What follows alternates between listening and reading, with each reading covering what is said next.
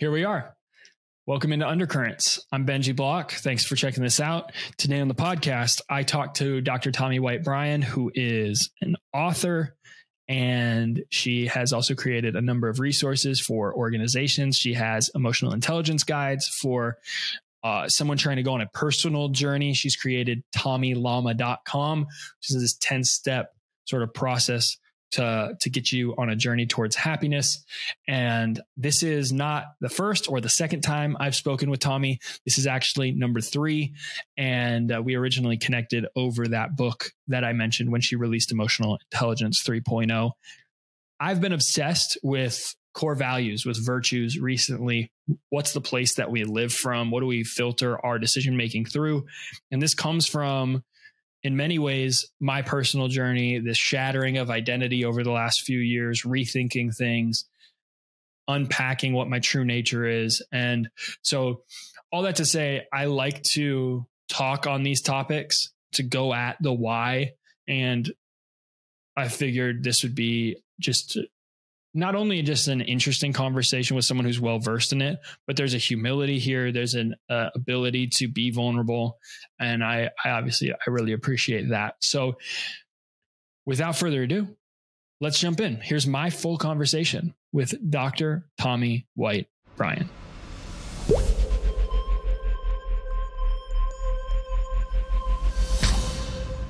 How about this? I want to start with a story, and I'll just give some vulnerability on the podcast right from the get-go. And then we can riff after that, because I have a laundry list of questions around core values and just some of the stage that I find myself in. And I find myself in conversations nerding out around a lot of the work that even you are doing. So I want to get there. Here's what got me interested originally in all of this stuff, Tomi. So basically, if you go back in my timeline, in my story, when I'm 4 years old, my family moves overseas. So we go to Kenya. My dad is a pastor. He's the principal of a Bible school. You make a joke on your website about being 7 years old. And what is it? Like you were essentially a receptionist. Yeah, my dad's office. Yeah. Yes. And that made me laugh, because I'm thinking Benji as a kid is probably preaching any moment, standing on a stage somewhere, being a pastor from the youngest of ages and just watching and taking that in. Okay. So once I graduate high school, well, even to put it in context, high school, I homeschooled myself my senior year so I could go back to Kenya and do work in the slums and school and water projects, and was super involved in like church stuff. Okay. Then I go and help start a church in Texas, which is somewhere I said I would never live.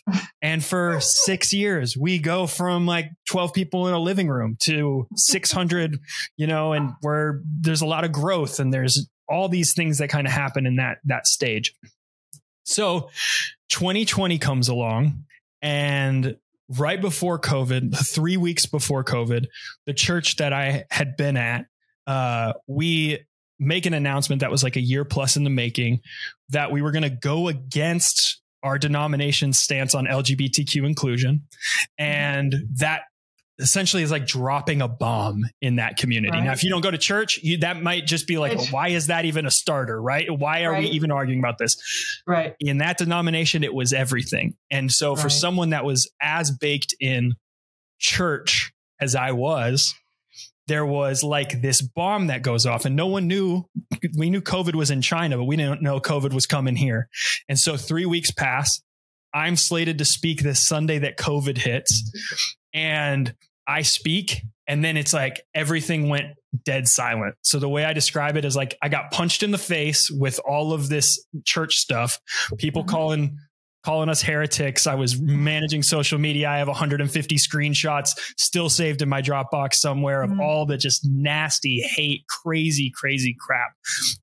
So I say all that to say where we are now, and why I'm telling you this is I look at this podcast as my growth mechanism, because I've had to process so much in the last 2-3 years to just go, who the hell am I? Like, what is all of this? And you use this phrase, locate yourself, then grow. And the biggest realization I think I've had in the last 3 years is because of, and I honor the past versions of myself. Like that's a huge part in this process. Right. But there was an inability to locate myself that I'm having to deal with. What do I actually think? What agency do I actually have? What's my perspective, and being okay with it when it's different from what other people's was. Sure. So the phrasing that you use, locate yourself and then grow, has just resonated very deeply and been a felt thing over the last few years.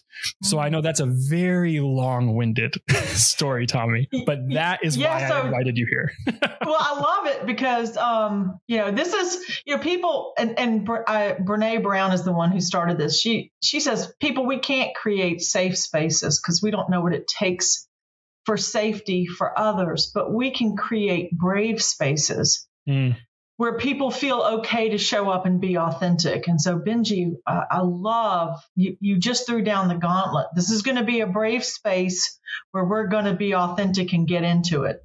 Yeah. So that being said, so that being said, there's two things that you said. All right. So first of all,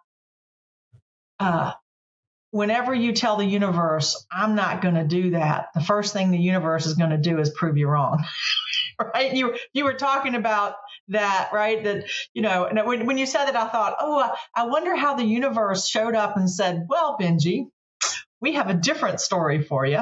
And the second thing that came up for me is when you were talking about locate yourself, then grow. Typically the precursor to that, and I'm going to apologize for the language, is the precursor to locate yourself and grow is you now have enough life history to know the shit you're doing is not working and you need to do something else. Yep. Sound familiar? Yep. I think that's one of my biggest questions right now is when you have your life get shaken up, when you're very aware of your own shit, there's an immediate reaction to kind of also it like try to help other people put on their masks too. And you're not even fully, I wasn't even fully healed yet, but I was wanting like, man, I'm feeling all this stuff. I bet like other people need to see it too. Do they see it? I just went into that. So I've been very quiet for 3 years and my life was very public before that. And I'm still in these very early stages of any of this, but I feel like I'm at least integrating better to a point where the conversations are the important part. If you were talking to me from a few years ago, I'd show up as trying to be an expert that's one step ahead. This is very much me going, I'm totally in the middle, but I'm so curious that I can't help but keep having these conversations. And that awareness of this, just the crap that you have going on, I'm wondering if there's any other way in other than pain and therapy. So can you answer that for me? So we have how long? No, not sure we're going to have enough time. All right. So let's talk about entry points, right? Pain and therapy. So you and I had a great conversation when we were doing Author Hour when the book Emotional Intelligence 3.0 got released. And one of the main reasons why I wrote that book is to help others understand where those emotional openings happen that we can take advantage of so that we're not, because the typical opening is something catastrophic that shakes us out of our ruts and grooves. And that's because we're so deep into protection. We're so deep into, hands up, we figure out a way to survive and we're scared to change it because we know it's working for us. Mm-hmm.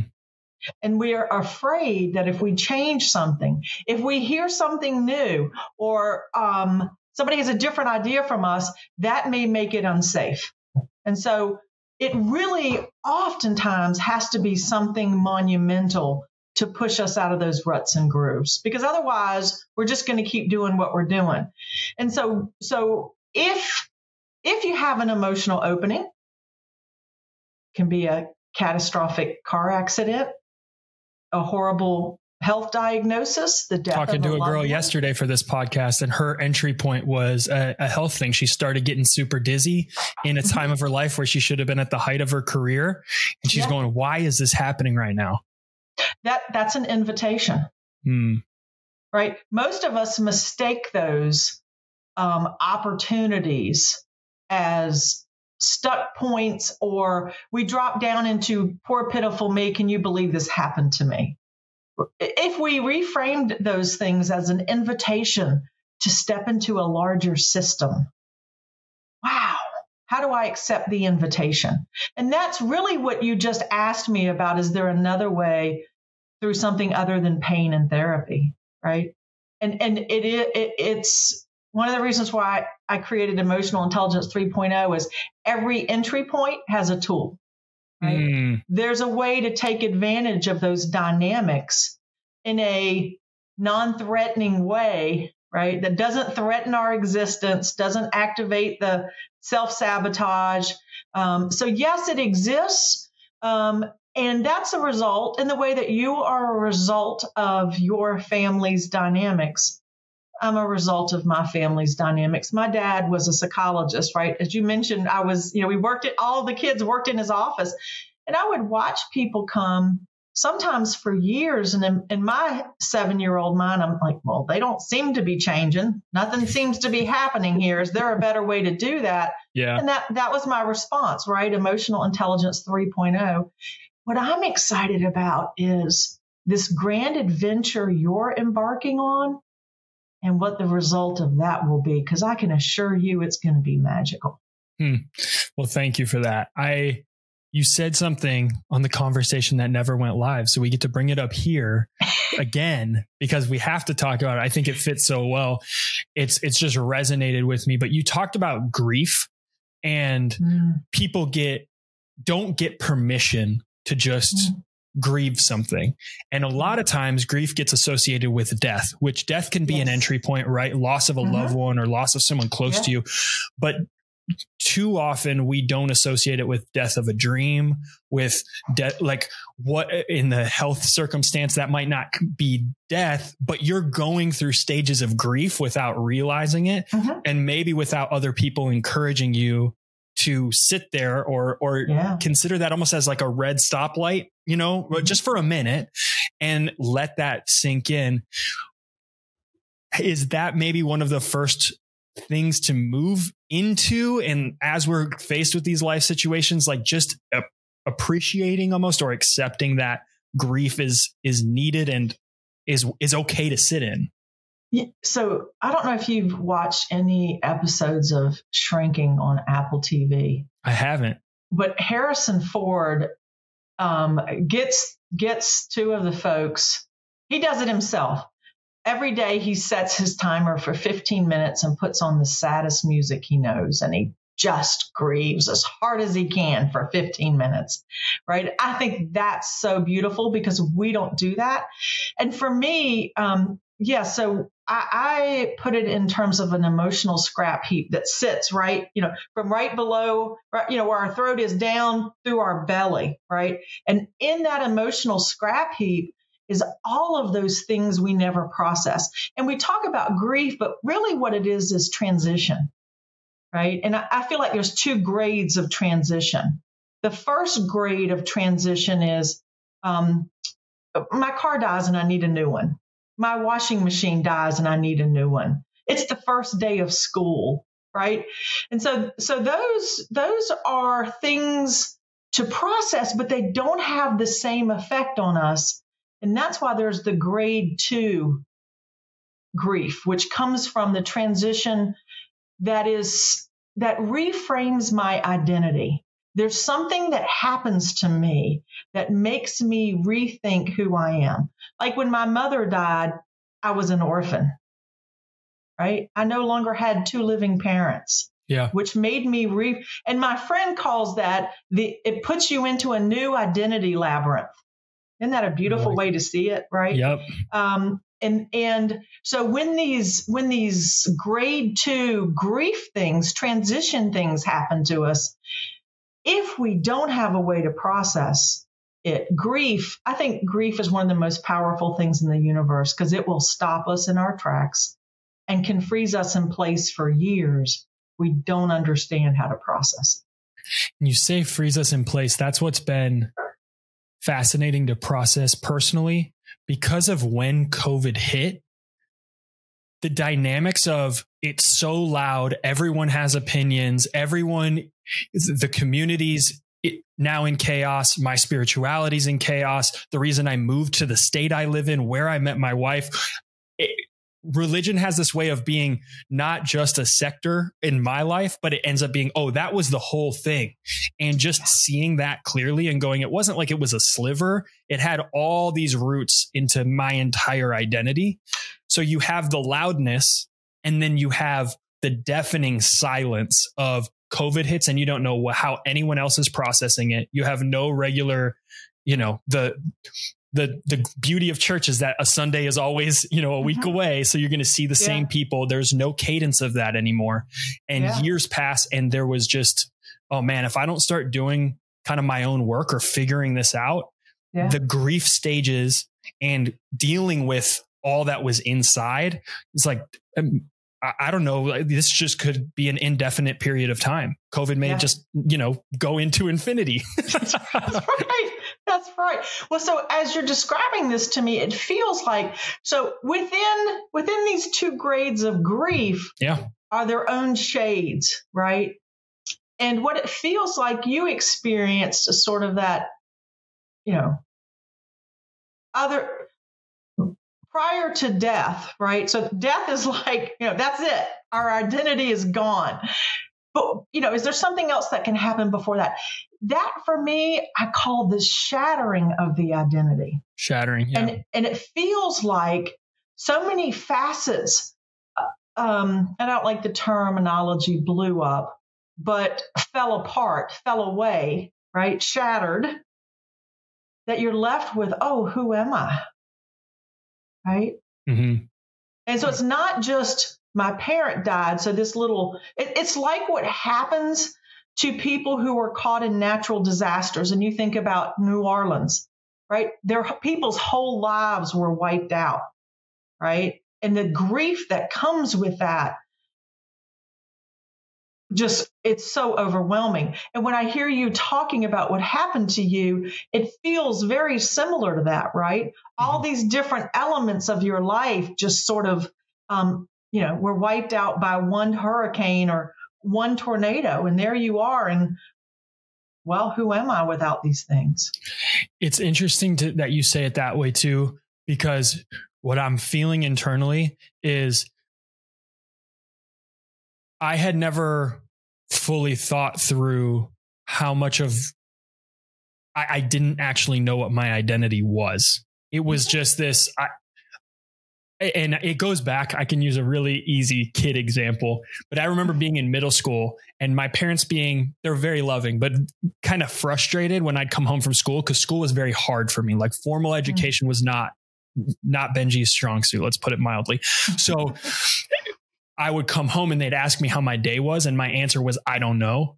And that carried for a really, really long time into my adult life. In fact, it's something I'm still even processing now where I'm going, okay, that answer, I don't know, got me out of a lot of inner thinking. What's actually going on? So then when you have how you described it, the shattering of identity, it was almost more of a, okay, well, did I have an identity in the first place or did I find it in just my community or in the approval of others? And so the invitation has been a nice one, but one that I also I just wasn't ready for because I had never realized it was a pretty shallow, in some ways, a shallow identity. Well, so Benji, you're touching upon the premise of emotional intelligence 3.0, right? That's why you're here. Rule, right? Yeah. The unwritten rule and before you were even born, it's a boy. He can do this. He can follow in his father's footsteps. Or, unfortunately, we did it to our own children, right? Oh, maybe they'll be tall like their dad and be basketball players or volleyball players or whatever, right? So before the child ever even arrives, we've hung an identity on it. So the child never, in your youth, it's very difficult for you to find what I call true nature, right? That true nature is the essence that you came here to be. And I truly believe that we all come here. There's a place only you can fill, and there's something only you can do. The problem is we're so bad at discovering that because Dad says you got to go to college and major in economics. Mom says you have to go to law school. Or Dad says that you have to get a job right out of high school because they're not paying for college, right? I mean, there's all these things, all these dynamics at play that we are subject to. And so the fact that you are searching for this now, and one of my favorite idols, Dr. Hollis, he talks about the clients he attracted. And he said that, and really what people came to him when the system they were in no longer worked for them. That's my language is, that, right. You have enough life history to know what you're doing is not working, or there's a larger system calling and you don't know how to get into it. So you blow your life up trying to exit. I don't want people to blow their lives up. Right. There are other ways, but he would talk about the people who showed up to understand their true nature instead of the adapted identity. And he said, most of the people were in their 50s and 60s. He had a couple of people in their 70s and 80s, very few people in their 40s, almost never anybody in their 30s, because unless there was some catastrophic event that confronted a person, you have to wait for there to be enough life history. And we like to do the same things over and over and expect different results. Somebody defined that as insanity. I forgot who it was, right? But we keep showing up doing the same thing, expecting different results. And then one day we realize, maybe in our 40s, maybe in our 50s, you know what? I have to do something different to get a different result. And then people will go to therapy for that. And I think therapy is very helpful for a lot of people. Never served me well, which is why I created all of these simple tools to help people move from the adapted identity to true nature. And the values conversation that you're having is one of those. That is the first step to me, right? To rediscover the true nature of who I am, I start with values and what I deeply care about. So interesting. There's so many places we could take that. On the values front, I will say there was just a number of things that lined up. I had followed Ryan Holiday for a long time in his work in Stoicism. And there's core tenets of Stoicism that are essentially values. They're virtues, right? The core virtues of Stoicism. You can go look at those, and it's super simple. But if you want to adopt those as your own, you can easily do that. You can go look it up and you get into this new system. For me, it was more, I understand the structure that can come from something like that. So I understand why that would work. Then I was reading Benjamin Franklin's his biography. Yes. He tracked his values for years, or his virtues. I think he had a lot. He had more than I would recommend, more than you would recommend. 13 or 15. How do you keep track of that every day for years on end? I do not know, but it brought it up again. Then I, have had these conversations with you and several others who've talked about the importance of values.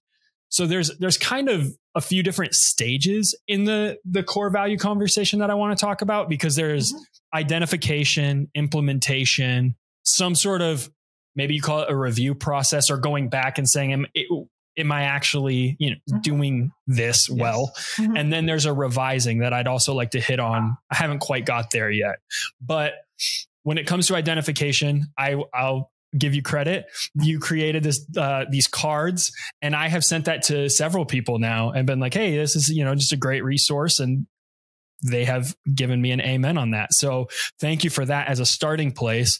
Talk through why identifying these values is, in your mind, the first step, because people are wired so differently that it made a lot of sense to me, but it doesn't necessarily just resonate with everybody. So part of that not resonating with everybody is where they are in the spiral, the development spiral of emotional well-being. In the very beginning and in the middle, I'm going to think values are a con game. Right? So you can tell me until you're blue in the face, I need to find them, but I'm not in a place to hear you.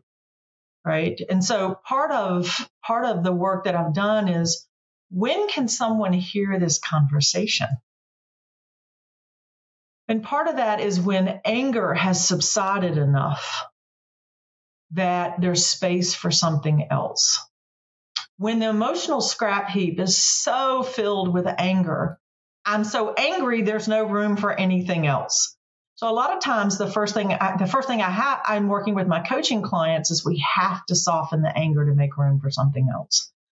So when we can make room for that, the first place, so anger clouds everything, right? And so the conversation I love to have is, you've been told who you are. How do you figure out who you are without any other voice in your head, right? Because there's tons of voices. There's your school teachers telling you should do this. You have an aptitude for that. There's the guidance counselor at school telling you should do this. There's your parents saying, I don't care what you do, but you got to make money and be self-sufficient, right? And so sorting through all of those voices, trying to keep all of those people happy can be maddening. So the first step is, wait a second, what do I care about? Not what does mama care about? Not what does the church care about? Not what does does my sewing group or my book club care about? What do I deeply care about? And that's the values. Those values are the things that you honor every day. From the deepest and truest parts of who you are, they represent what you care about. There's two sides to it. So there's the anger that you mentioned, anger clouding everything. I also think there's this, and this may be a contributing factor to why you see people wait till their 50s, 60s, like you were mentioning. Comfort clouds everything as well in another way. And that's why I brought up the pain right from the get-go, because I no longer feel tempted to, I'm never going to push values on someone, right? If someone asks what's been helpful to you in your journey, I'm going to bring up the fact that values have been extremely helpful. I'd say that and writing my own eulogy were probably the top two things that have helped wake me up. But there is an element where you hope for others that they're the way you're living, even, or the way, it will make the comfortable uncomfortable and make the uncomfortable more comfortable. Like that's, so I wonder how comfort kind of also so often clouds our judgment. And that might just go right back in the circular, what we were talking about. I love that you called that out because comfort, right? Those are the ruts and grooves. Yeah. Right. I'm comfortable. I've figured life out, right? I've got a good salary, got a good spouse, got 2 kids, own a house, or, I'm traveling. I don't ever want to be married. I live in a good place that makes it easy for me to travel, and I have the money to do it. Where's the inspiration to do anything different? There isn't. And that is why that discomfort is always a calling, an invitation. Oh, something's not working here. Let me just go to work and do the same thing a little bit harder, and maybe today it'll work, right? And what we know is it's not about effort. It's about, usually when you start to experience that discomfort, I say that the North Star within you is awoken and is calling. We want Benji to do what he came here to do. And where the path he's on, it's not going to happen that way. So then from there, what's the main, when someone's working on getting this refined, you could look up online and you find hundreds of values or virtues so then people get, and I fell in this camp, slightly overwhelmed. How do you even pick? How do you refine it? The way you explain it with your deck of cards even is which ones resonate the most with you. You're dwindling it down, and you're landing on, I think, max of 4 or 5 there. Right. But is that the main sort of pushback? Is people just don't know how to refine or feel like, oh, that doesn't describe me well enough. Well, how do I fit into this? You can get caught in a loop. And part of that is I want to do it right. No, this is an experiment of who you are, and there's no right or wrong. There's just, is this true for me? Right? Because what might be your value may not be somebody else's, and they may judge you and want you to have their value. No, this is what's true for me. And so, over on Tomi Lama, we have the 10 steps to happily ever after. And that first step is discovering your top 5 values. And in that, we talk about the ways to narrow it down. First of all, there are families of values, right? So what these values are is us trying to actualize in the world one of the high 6 virtues. And I think we've talked about the high 6, right? Mm-hmm. So, some guys got together, wrote a book, studied all the cultures, all the religions, whatever, for the past 3,000 years, and decided that all of these cultures honored the same 6 virtues. And what a value is you trying to honor that virtue in the world. And so sometimes what we do is we say, connect that back to the virtue. And so for instance, one of the high 6 virtues is wisdom, right? And you'll see people have learner, knowledge, wisdom, truth, which is a form, right? So those are all families, right? Another one that we see often is the humanity, love, community, relationship, right? Being of service, right? So all of these values can lump together, right, in a family that's us trying to actualize one of those virtues. And so one of the things you have to do is get to what's underneath it. What is it you're really trying to do here, right? And you mentioned this about revisions. You said, how do you get to revising? What happens with our values is it's unlikely you're going to pick 5 and those are going to remain the same across the arc of your life. And part of that is there are versions of values that are higher order, right? And so you may select the lower order value in the beginning, but as you evolve and drop deeper into the truth of who you are, you're going to see that value differently and it will change. Like for me, when I first started out, I grew up in a family where I felt betrayed a lot. So integrity meant a lot to me. And then as I moved along in my own evolution, that shifted to authenticity. If I'm being authentic, if I show up and be who I am, I'm in integrity with the universe and myself. Right. So that's also right across time, values will shift. Another way to look at your values, and I'm wondering if you have any of these, sometimes we pick an outcome instead of the actual value. Right. Like I love efficiency and effectiveness. And if you ask my family, they'll go, oh, she wears us out with her efficiency and effectiveness. That's not the value, though. That's the output. The value is wisdom. If I am wise and apply knowledge in wise ways, I'm going to be efficient and effective. So that's the outcome of wisdom. Like so when people, I was trying to think, I had someone do this the other day, and they had 4 values that very clearly to me were an outcome of financial well-being. Interesting.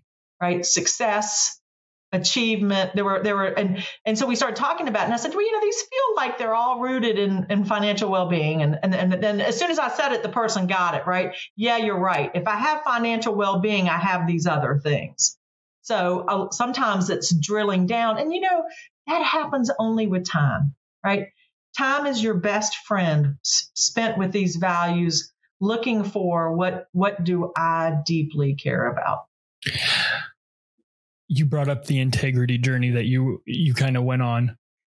I'm coming at it from a bit of a different perspective, because that's been a word that has been highlighted to me. I like the use of integrity specifically as a word to think about it. I don't know why, but I think maybe because I think in images.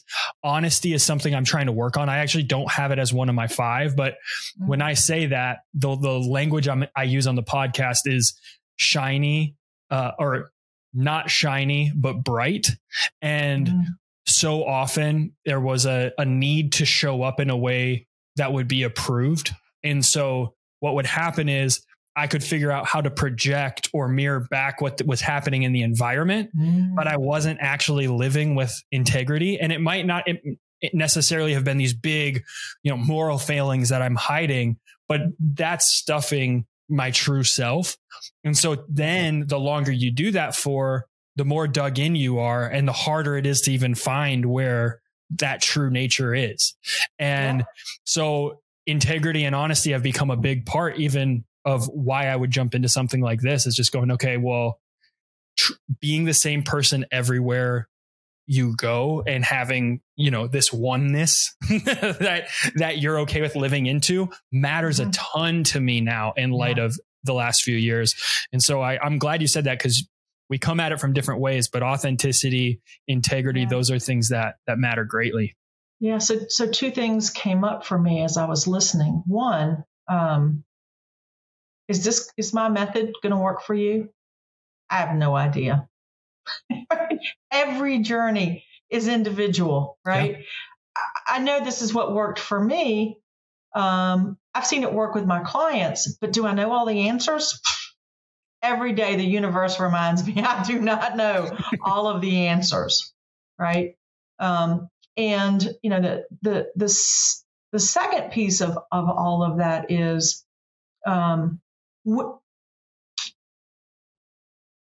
we need to reframe the journey of life. It's an experiment, and we're going to get some things we're going to understand greatly, and some things we aren't. And we need to stop chastising ourselves for the things that we don't understand. Grace, right? That's the entry point, grace, of, well, I messed that all up. Then I start laughing, right? Because I am an imperfect human. And so I feel like we don't do a good job of giving ourselves space to figure out who we are, because the world's busy telling us who we are. And then we don't give ourselves the grace we need while we're figuring out who we are.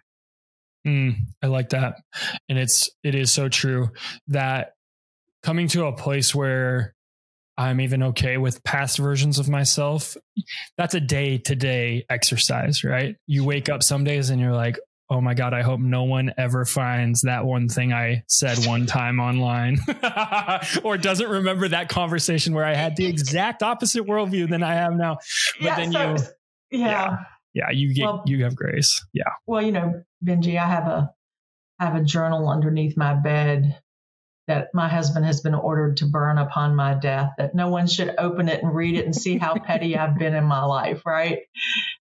Just don't want anybody to see that. So Benji, like you, I grew up in religion.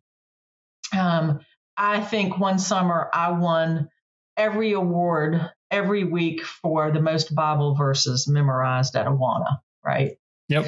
And then I got to the point where I rejected religion and felt like it wasn't a place I, as a different person, was well received. None of us are, we're all unique. Some of us more unique than others. I fell in that more unique category and struggled to find acceptance. And religion was not a place that I found it. And so I really rejected all that from my youth. But what I've come back to is, who is my role model for aligned in word, thought, and deed? And it's Jesus. And I feel like I do not have to believe in Christianity to accept him as a role model of a person who modeled authenticity and integrity in word, thought, and deed. That's a well put way of saying that. I've heard a couple of teachers I really admire say our journey spiritually, and honestly, any of the stuff that we're talking about today can go from simplicity to complexity and then back to simplicity. Mm-hmm. And when you're integrating or you're working to live in harmony, there's this realization that, to use the analogy you were using, when things shatter and there's so many pieces everywhere, it looks so complex. And you look back and you go, at one point, this was so simple. This came from a place of good faith. This came from a place of something in me trying to grow. So, but now I can't see that at all. And as I've gone, I think, years are passing. And then I'm kind of looking back, and it's probably going to continue to evolve. But I sense some of that return to simplicity. The way I've described Jesus, because I agree with some of what you're saying. The hardest part for me has been when you are so baked in it, even though now I know Jesus has said really compelling, good things, or as a role model, I can sort of get myself to imagine, good role model. But I hear everything that Jesus ever said through the words of all of these people and to untie that is taking years. And so to allow the grace that we've been talking about for me to journey away from what I heard for 30 years and go, whatever time you need, if you return to some semblance of simplicity and role models, and even, we could go down a whole nother train with the complexity of my view of church, but there's an ability to give grace to all of it in moments where I'm feeling really healthy, but it's really hard for me to pick up and hear Jesus through a new lens. Like, honestly, sure. I hear truths that he communicated through Buddhism. And you need that season too, right? Yes. But I love how you were putting that. I love how you were putting it. I want to try something on these episodes. So I'm calling a timeout. I'm going through the episode and editing it, listening back to things that were said, and also feeling like maybe I should add additional thoughts here. And so I want to do that right now at this portion. You're listening to this conversation. I don't know, where you're listening from or your experience. And if we're friends or family, and maybe you've been far away and you don't know my journey, even hearing some of this could be a lot. When we're talking about seeing truth or understanding things deeply, seeing things from a different perspective, I've found it really valuable to read outside of what I was comfortable reading before. And I would say one of the top frustrations I have is when you have a set of beliefs in your head and you go like, okay, so in order to learn and grow, I'm only going to read from people that will reaffirm these beliefs, that's really prevalent in church is, we want to be learners, but then we'll only read from theologies that neatly align with what we already think. And so the last few years have been a journey for me in that, to go, when I hear Jesus, when I listen to podcasts or read books that more align with who I was, a few years ago, it just sounds repetitive. It sounds like things I've always heard. And so I had to take a break. And if I want this podcast to be anything, I want it to be permission to do that if you need to get really truthful with yourself, and to also think about, how am I challenging the way I'm thinking currently? And could there be things outside of the way that I currently think that I'm, whether it be, in my case, it was reading Alan Watts or Eckhart Tolle, listening to podcasts on Stoicism, because there's certain truths. Like I would say this, the fruit of the Spirit is so beautiful to me. 1 Corinthians 13 and how that defines love, so beautiful to me. And those truths stay true when you're reading other content, even if they don't have the same words that you grew up with. And when it all kind of ties back to these undercurrents of love and empathy and patience, and you start to see, oh, there's something going on here that's deeper. And that's been really helpful for me. So when I hear a Bible story that I've heard my whole life, it's easy for me to either hear it the way I've always heard it, to now with some pain, hear it through a lens of like hurt, which I'm working on, right? But if I hear it in a different context, it kind of reaffirms like things that those stories are trying to say to me that it's been harder for me to hear. And so that's what I was driving at this part with Tomi. And I just wanted to stop and kind of say that if what learning looks like to you, if what growing looks like to you is I can only read in this theological bubble, I'm looking for things that affirm what I already think, I'd be careful on that. And I've been there, but that's one of my biggest things now is like, now we can ask questions that seem out of bounds, and we probably shouldn't just have answers. Like people that think they have all the answers. Well, if you have all the answers, you don't need faith, right? I wrote this in my journal last thing, and then we'll dive right back into the conversation. But I said, I left the Christianity of my youth because it promised and promoted assurances it really had no business providing. I believe faith is beautiful, yet in order to be beautiful, there is an element to that must remain unseen and unknowable. That's what keeps people coming back, what makes it provocative. And if anything, for me in this season with faith and spirituality and what I'm reading and the content I'm consuming, I'm going, I want to see a more full picture. And I want to feel deeply these truths that do resonate under all things. And so with that, maybe that's better context for you. Let's dive back into my chat with Tomi.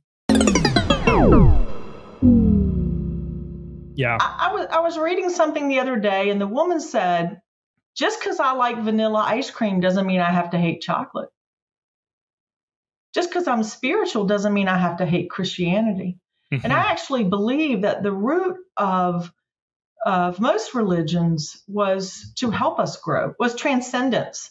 And what happened is, as is the common human way, we controlled and manipulated it to have our needs met instead of allow it to be the beautiful. Excuse me for a second. Something's ringing over here. To be the beautiful music that it was supposed to be in the world. Mm. That transcend and include is how I've heard it said. Yeah. And you can't transcend and then judge, really. It's very hard. You can see the broken systems and admit that we're all broken people, but you transcend and include. Otherwise, you're probably not transcending. Well, that's an excellent point. Tell me more about that. I don't remember. It might be Richard Rohr who said that, and I've just latched onto that because it's so easy to remember. But another good way of saying it, that recording yesterday we were talking about, but you start on one side of the street and then you find yourself through life circumstance, through pain, through whatever it is, all the stuff we've been talking about, you find yourself on the other side of the street and you go, how did I ever stand over there? And it's hard to see it. And the first inclination you have is to start judging the old version of yourself or anyone that you still see standing within a different view. And so then you just become the same thing you were on the other side of the street, but just with a new perspective, right? And so you haven't really transcended. You've just stayed where you are, and you now have different words that you use. That's the best way I can put it. And that's the last thing that I want. Like I don't want to start a podcast that's going to get into different theologies and different, I would rather say I honor and respect all former versions of myself. I honor and respect so much of the church and people trying to grow and doing the best with what they have, but simultaneously knowing it felt like there was something I had to leave to go do. And it felt like I got pushed out the door, and I didn't like getting pushed at first. And I didn't like the shattering. And now I'm kind of cool with it. And I'm just going, if we're not vulnerable and we're not living with integrity and we're not aligned, then that's a really crappy way to live. So I'm going to be as honest as I can be with where I am in the messy middle. And I'm also going to invite others to do that, because that's the only thing I can do is give an invitation and be a temptation for people to live more full, and let the rest kind of fall where it will. But to me, yeah, transcendent include like too many people. You don't get the approval or the acceptance to grieve, and they sit in it and they get angry. And then that kind of is it. I had a bad flavor, whatever, bad taste in my mouth, and I'm done. And that's I surrender, right? We surrender and we just give up. And you brought up so in emotional intelligence 3.0, there really are two things we've got to work with.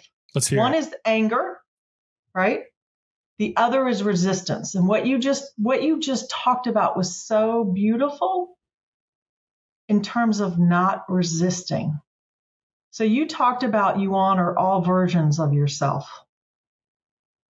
I want to. I will say that. Well, sometimes it takes a little while to get. It takes a little while to get there. I plan on being on that journey for the rest of my life, Tommy. So don't put me ahead of where I am.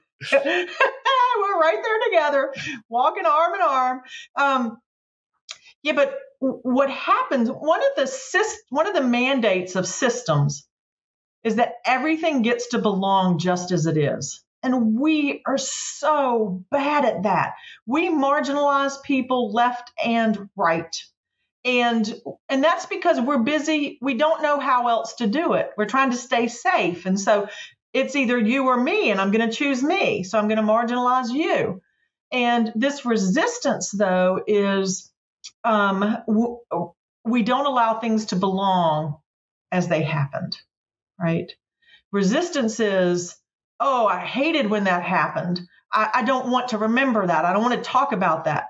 That's you dishonoring the mandate of belonging, and that creates symptoms. Now, so I tell people we have to accept it, and somebody goes, well, that sounds like people are walking all over me. And I'm like, no.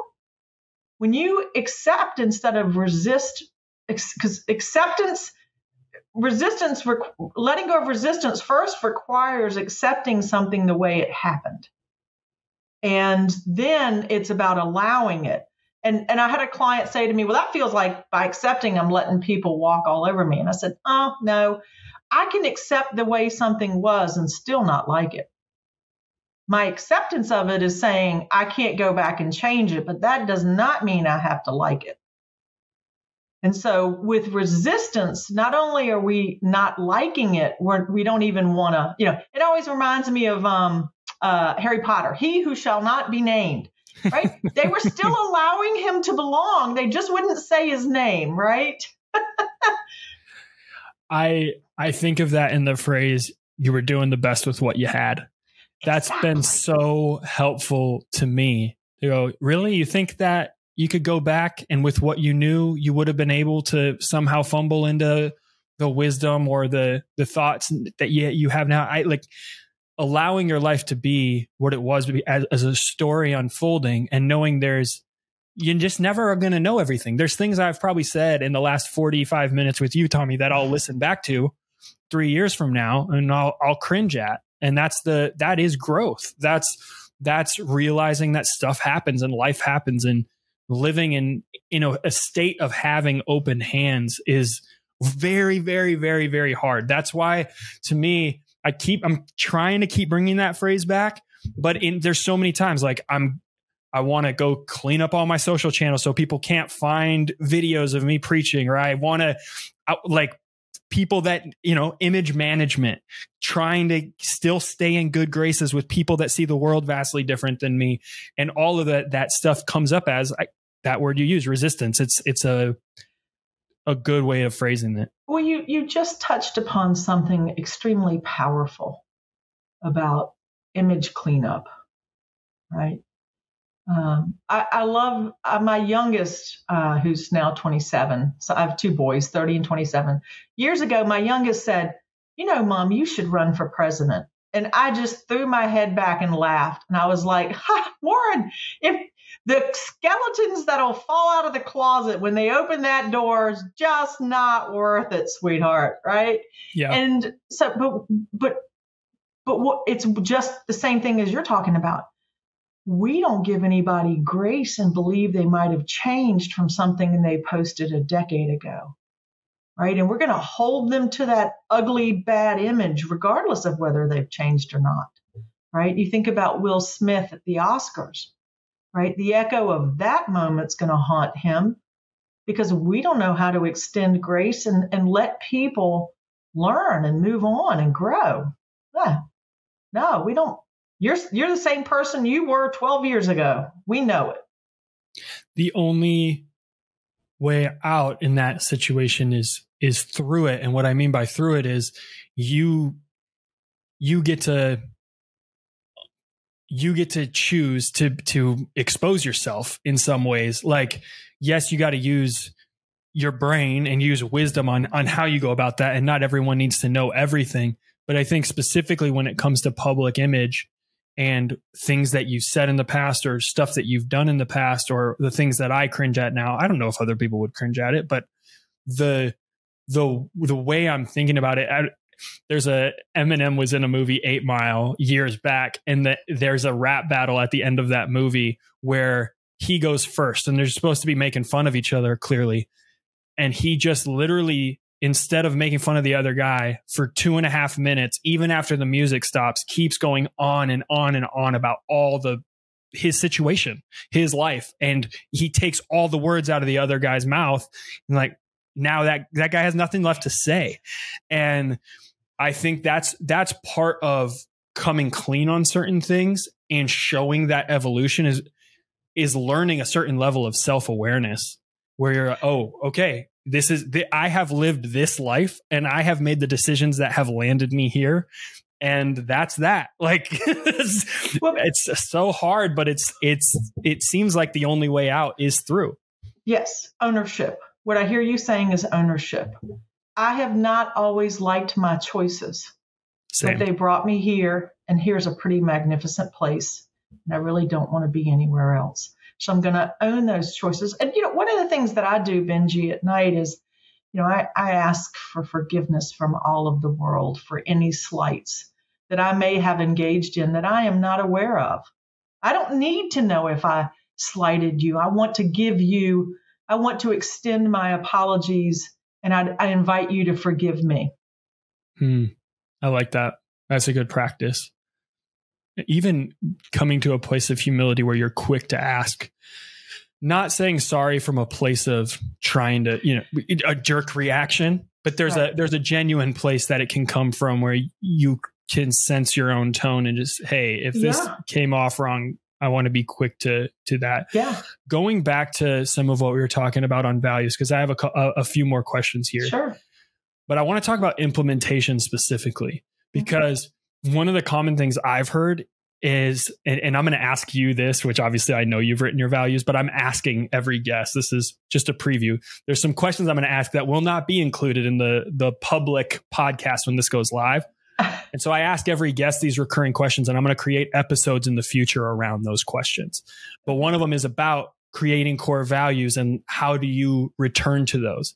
And I haven't gotten an answer so far where people understood how to review and implement. Like, how do I, once I have these identified, know if I'm living into these things, and how often am I going back to them? And are you like, that's sort of where I want to go for a few minutes here. Is great. You got your 4 or 5 values written down, but what does it look like to actually implement those into your life regularly?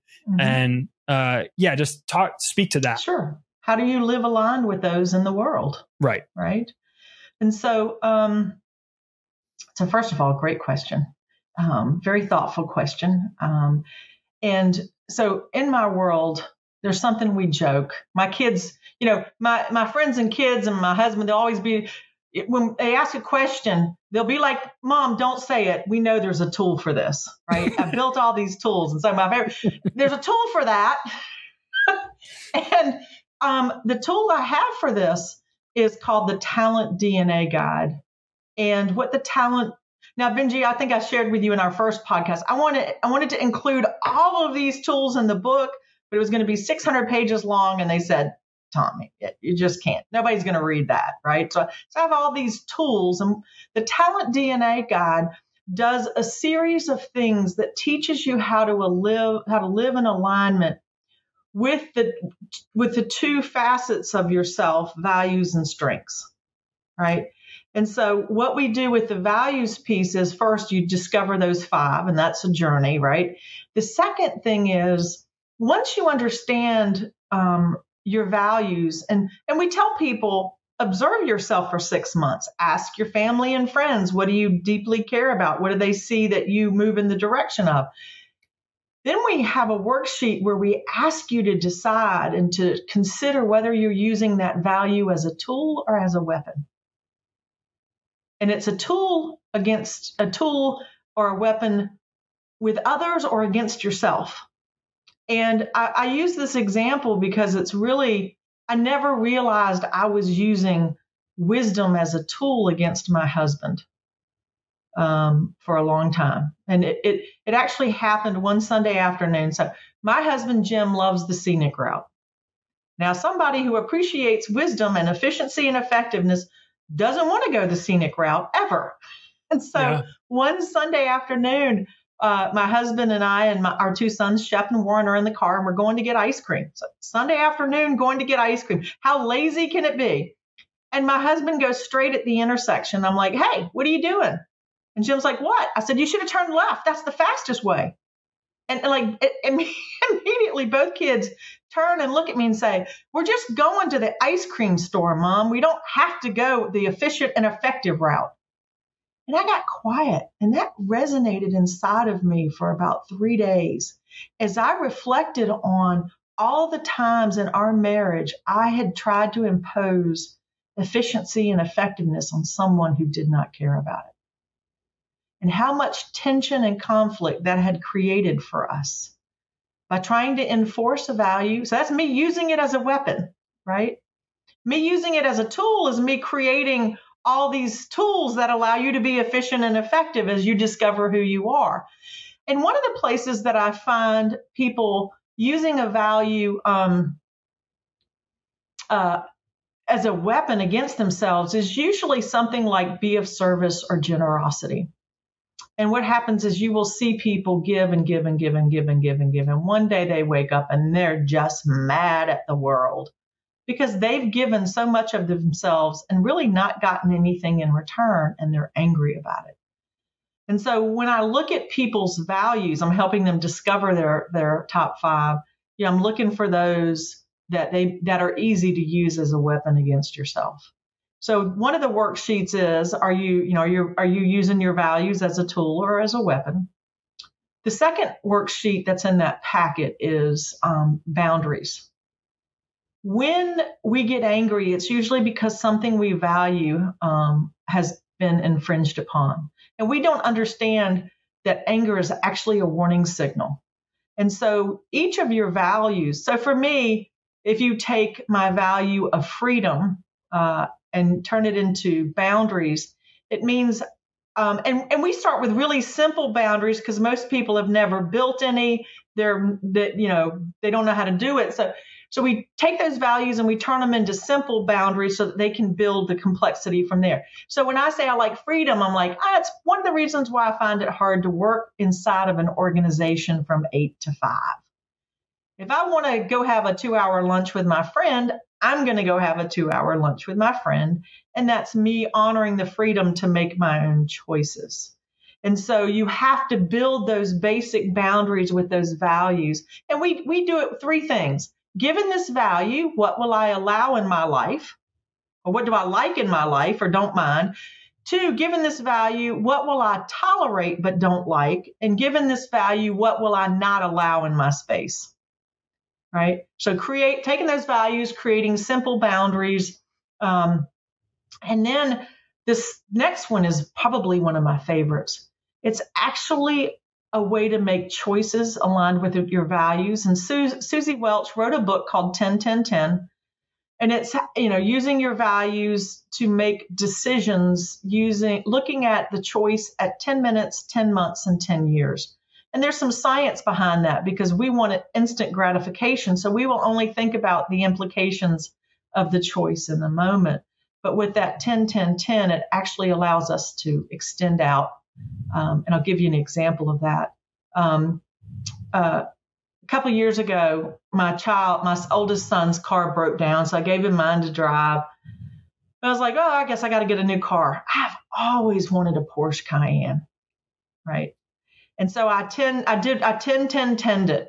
And I drive a car that's very efficient and effective, almost never breaks down, really just needs the gas, really oil changed and tires rotated, right? The basics.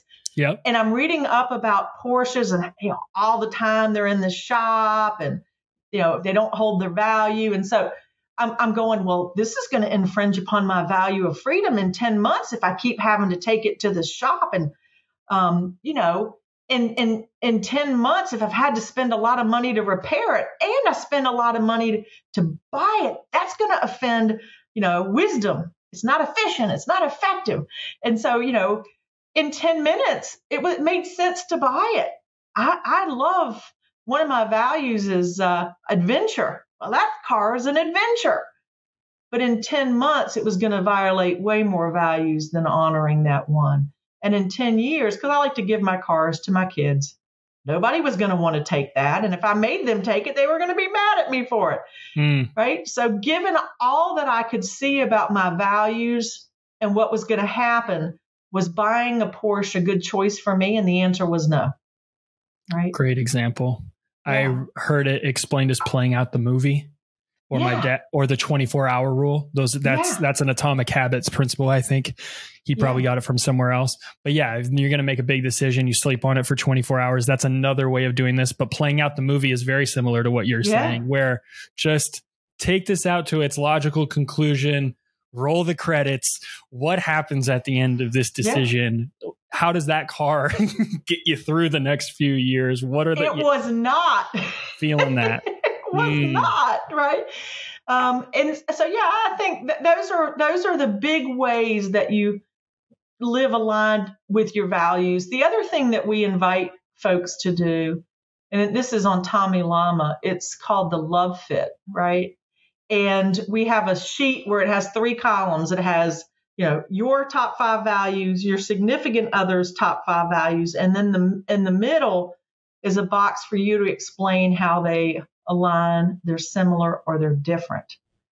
Because you really want someone to travel through life with you who's going to honor the same things. And it not 100%, because Jim and I my husband and I probably share 3 values. But my top value is family, and his top value is loyalty. I'm going to be loyal to the family, and he's going to be loyal to the family, right? So even though they don't have the same word, the behavior, the outcome shows up in the same way. And so it's very powerful. You've had people say to me, your children, seem to be very happily married. They're good people and they know what they're doing. Why? I said, because as soon as they were old enough, I handed them a deck of values cards and they figured out who they are and who they want to be. Yep. It's easier to relate when you know. That's the journey. I'm late to the game. So now I'm seeing all these crossovers. Oh, yeah. And I say late, but when you're saying 50s and 60-year-olds coming to you, I'm going, you were not all right, late. Maybe I'm still early, but so. Hey, Benji, it's always right on time. It's always right on time. That's good. Okay. So a couple of things came up there that I want to go back to. First, let's do this. When it comes to choosing and getting that list of values down, my last question on that front is, how aspirational are we thinking and how pragmatic kind of this is who I am naturally? So I'll give you an example would be some of the words like honesty I brought up earlier. That's something very much that is a trait that I am working on. I want to be the same person no matter who I'm talking to. and I want to come in with a level of integrity. But I did not include that in my 5 because I feel like that is aspirational and it's something for this season that I need to work on. And then, whatever, versus something like growth. That's always going to kind of tie back to wisdom. There is this, that if someone's describing me many times, that's something that comes up is I love to learn. So that one was an easier. I'm just wondering, like, do you naturally tell people pick things that just resonate internally with you right now and get that down to 5, or pick something that's a little bit of a challenge for you that maybe stands outside of where you are now? Does it not matter? I don't know what aspirational versus choosing. Well, it's a beautiful observation, right? Because what happens is it's really important to select the things that you deeply care about now. Okay. Because aspirational already has you trying to be something you aren't. Mm-hmm. What we're trying to discover is who are you, who's Benji in this precise moment. We can't, I think it's the paradox of change says, we change from within, not from without. So to begin the journey of change, we have to first know who we are in this very moment. And once we understand that and we deepen into that, you know what happens anyway? We're going to naturally change. And that is so much more organic than selecting an inspirational or aspirational value of something I want to be. Well, you've been your whole life being something else that somebody else wants you to be. So for me, it's very important to find the 5 that resonate in this moment. And as you develop and deepen into who you are, they're going to shift anyway. Okay. So then the other thing came up, this is more personal. So I'll ask a selfish question again, but there's the weapon or tool, and that's a good framing of it. When I think of growth as a value of mine, there's an element that is absolutely true for that. But the shadow side of it is that there's a need, or call it whatever you will, that I want to grow to prove that I know. And that I say that because I mentioned earlier, right? If formal education wasn't my route, which is funny because I resonate a lot with stuff you say, but you're the opposite side of the spectrum. Let's go get all the certificates. Let's go back to school. Let's do the stuff. So I love that we're having this conversation, but we both definitely value wisdom. We both definitely value, personal development and growth, but I can find the shadow side to me where I go, yeah, sometimes it's a tool because I definitely like leaning into it, but also it is a weapon. And usually it's against myself going, man, I need to prove that I know something. I need to, and so are you kind of monitoring that internally, knowing there is a shadow side to these values? So values are usually something we didn't get in childhood. So it's a compulsion, right? It's a need. Or it's something that we loved so much from childhood and appreciated that we adopted, right? For me, freedom is a value because we were so controlled as kids. And you just weren't going to do that to me as an adult. And my wisdom is for years had been a compulsion. And it was, I talk about this in the book. In my family, it wasn't safe to be stupid. And I had a learning disability. And so I became educated to prove to you and the world that I am not stupid. And I've struggled the last 3 years. And what one person that I've read about on this topic says is, you'll wake up one day and you'll no longer have the need to do it. I don't care if I read another book. I don't care if I go to another workshop. Don't care if I enjoy those things. And if I feel like, oh, this is a good time to do that, that's a very different thing than traveling the world and being compelled to get certifications and degrees.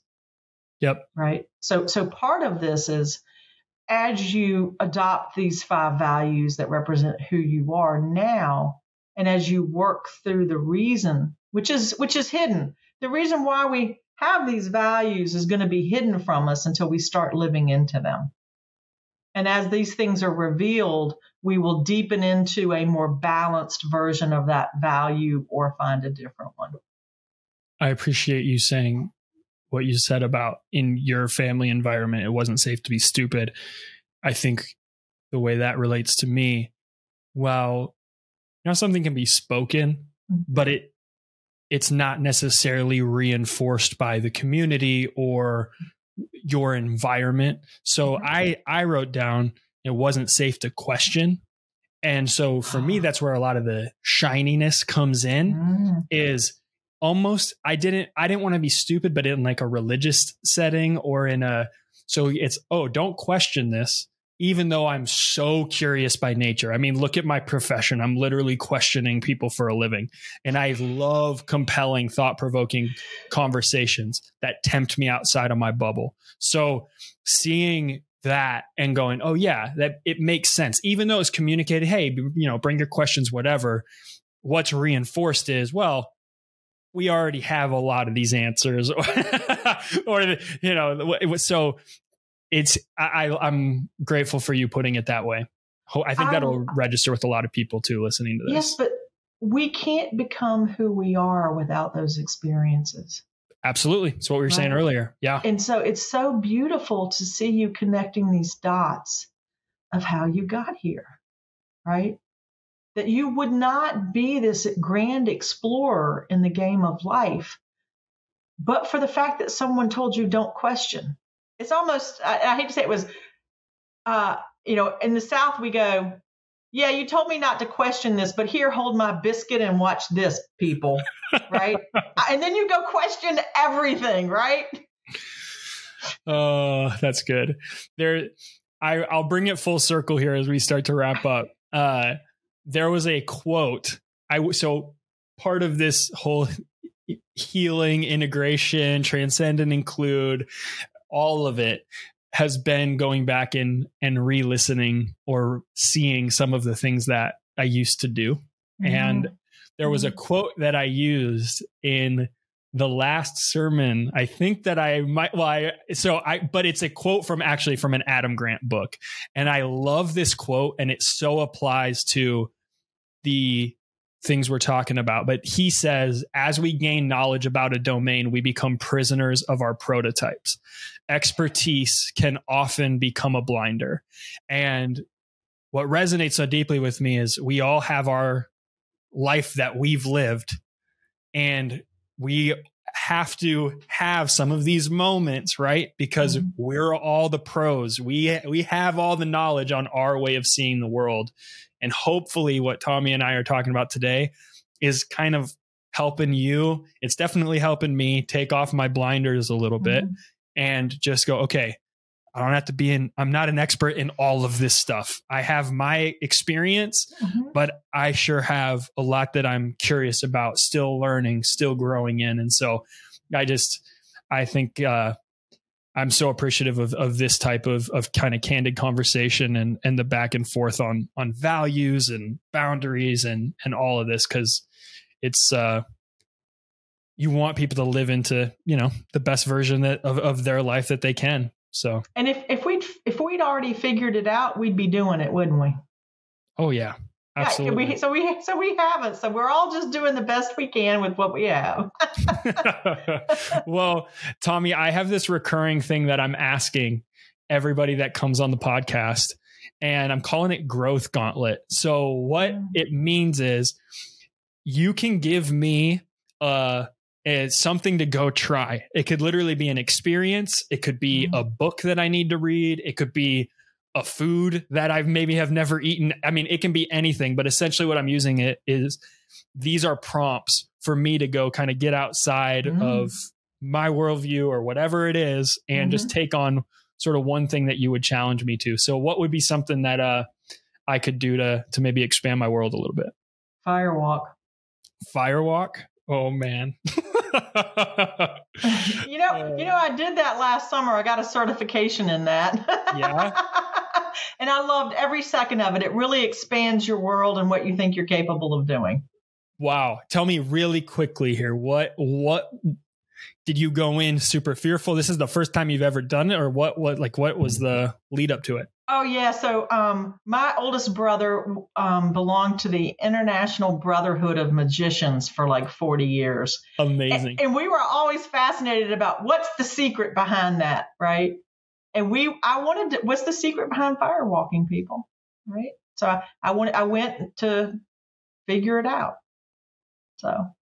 Wow. That was the draw. I have it on my list now, and I will look up firewalks in my area. I will report back. And at some point I have a growing list now. There's a book. There is an hour and 15-minute meditation I have to do. There is a restaurant I have to go try in Philly. And now I got to do a firewalk. So there you go. I love this. It's going to be really fun, but yeah, thank you so much. As my son says, pictures or it didn't happen, boss. Okay. Absolutely. Oh, if I'm doing a firewalk, Tomi, you're getting pictures for sure. I love it. Well, this has been a privilege. Thank you for this time together, Benji. Absolutely. I think leaving this episode, there's so much I'm going to be thinking about. I love the language you used of shattering of identity. I wrote that down. I'm just looking at my notes right now. The idea that anger or comfort can kind of cloud everything was something I jotted down. Choosing our values based on where we are right now, not so much thinking aspirationally, and the way you framed that is something that'll stick with me. And then going, at least just to see it, there's a tool side of these values, and there's a weapon side, and at least questioning on that a little bit. Implementing this that's the main thing too, because I'm sure at some point, people listening, you've done some sort of strengths finders. You've probably done an assessment here and there, but integrating these things and taking time to allow yourself to see, how am I trying to live into this, and how is it showing up? And I think that's so crucial. And I love that we got to speak to that too. Yeah. Thank you. And did I send you the talent DNA guide last time we talked? You know what? I'm not sure. I might have to go back and check. I'll just resend it if you'd like to see it. Yeah, for sure. Okay, I'll send that to you. Wonderful. Yeah. Okay. Well, that's it for this episode. If someone would like this conversation that Tomi and I just had, I'm just asking, maybe text it to one friend or put it on your Instagram story. Those are easy ways for people to get access to this conversation and this content. And again, to me, this is just a little. I know we use temptation in a negative sense, but I'm thinking temptation in a positive sense. This is temptation towards growth. It's an invitation, and that's all that it is. And that's why long form, but fun conversations towards growth. So don't forget, the best way to live is to look for what we have in common, not how you're right. The best way to live is open-handed, ready to evolve and learn. And we want to be not shiny, but bright. All right. Cheers, friends.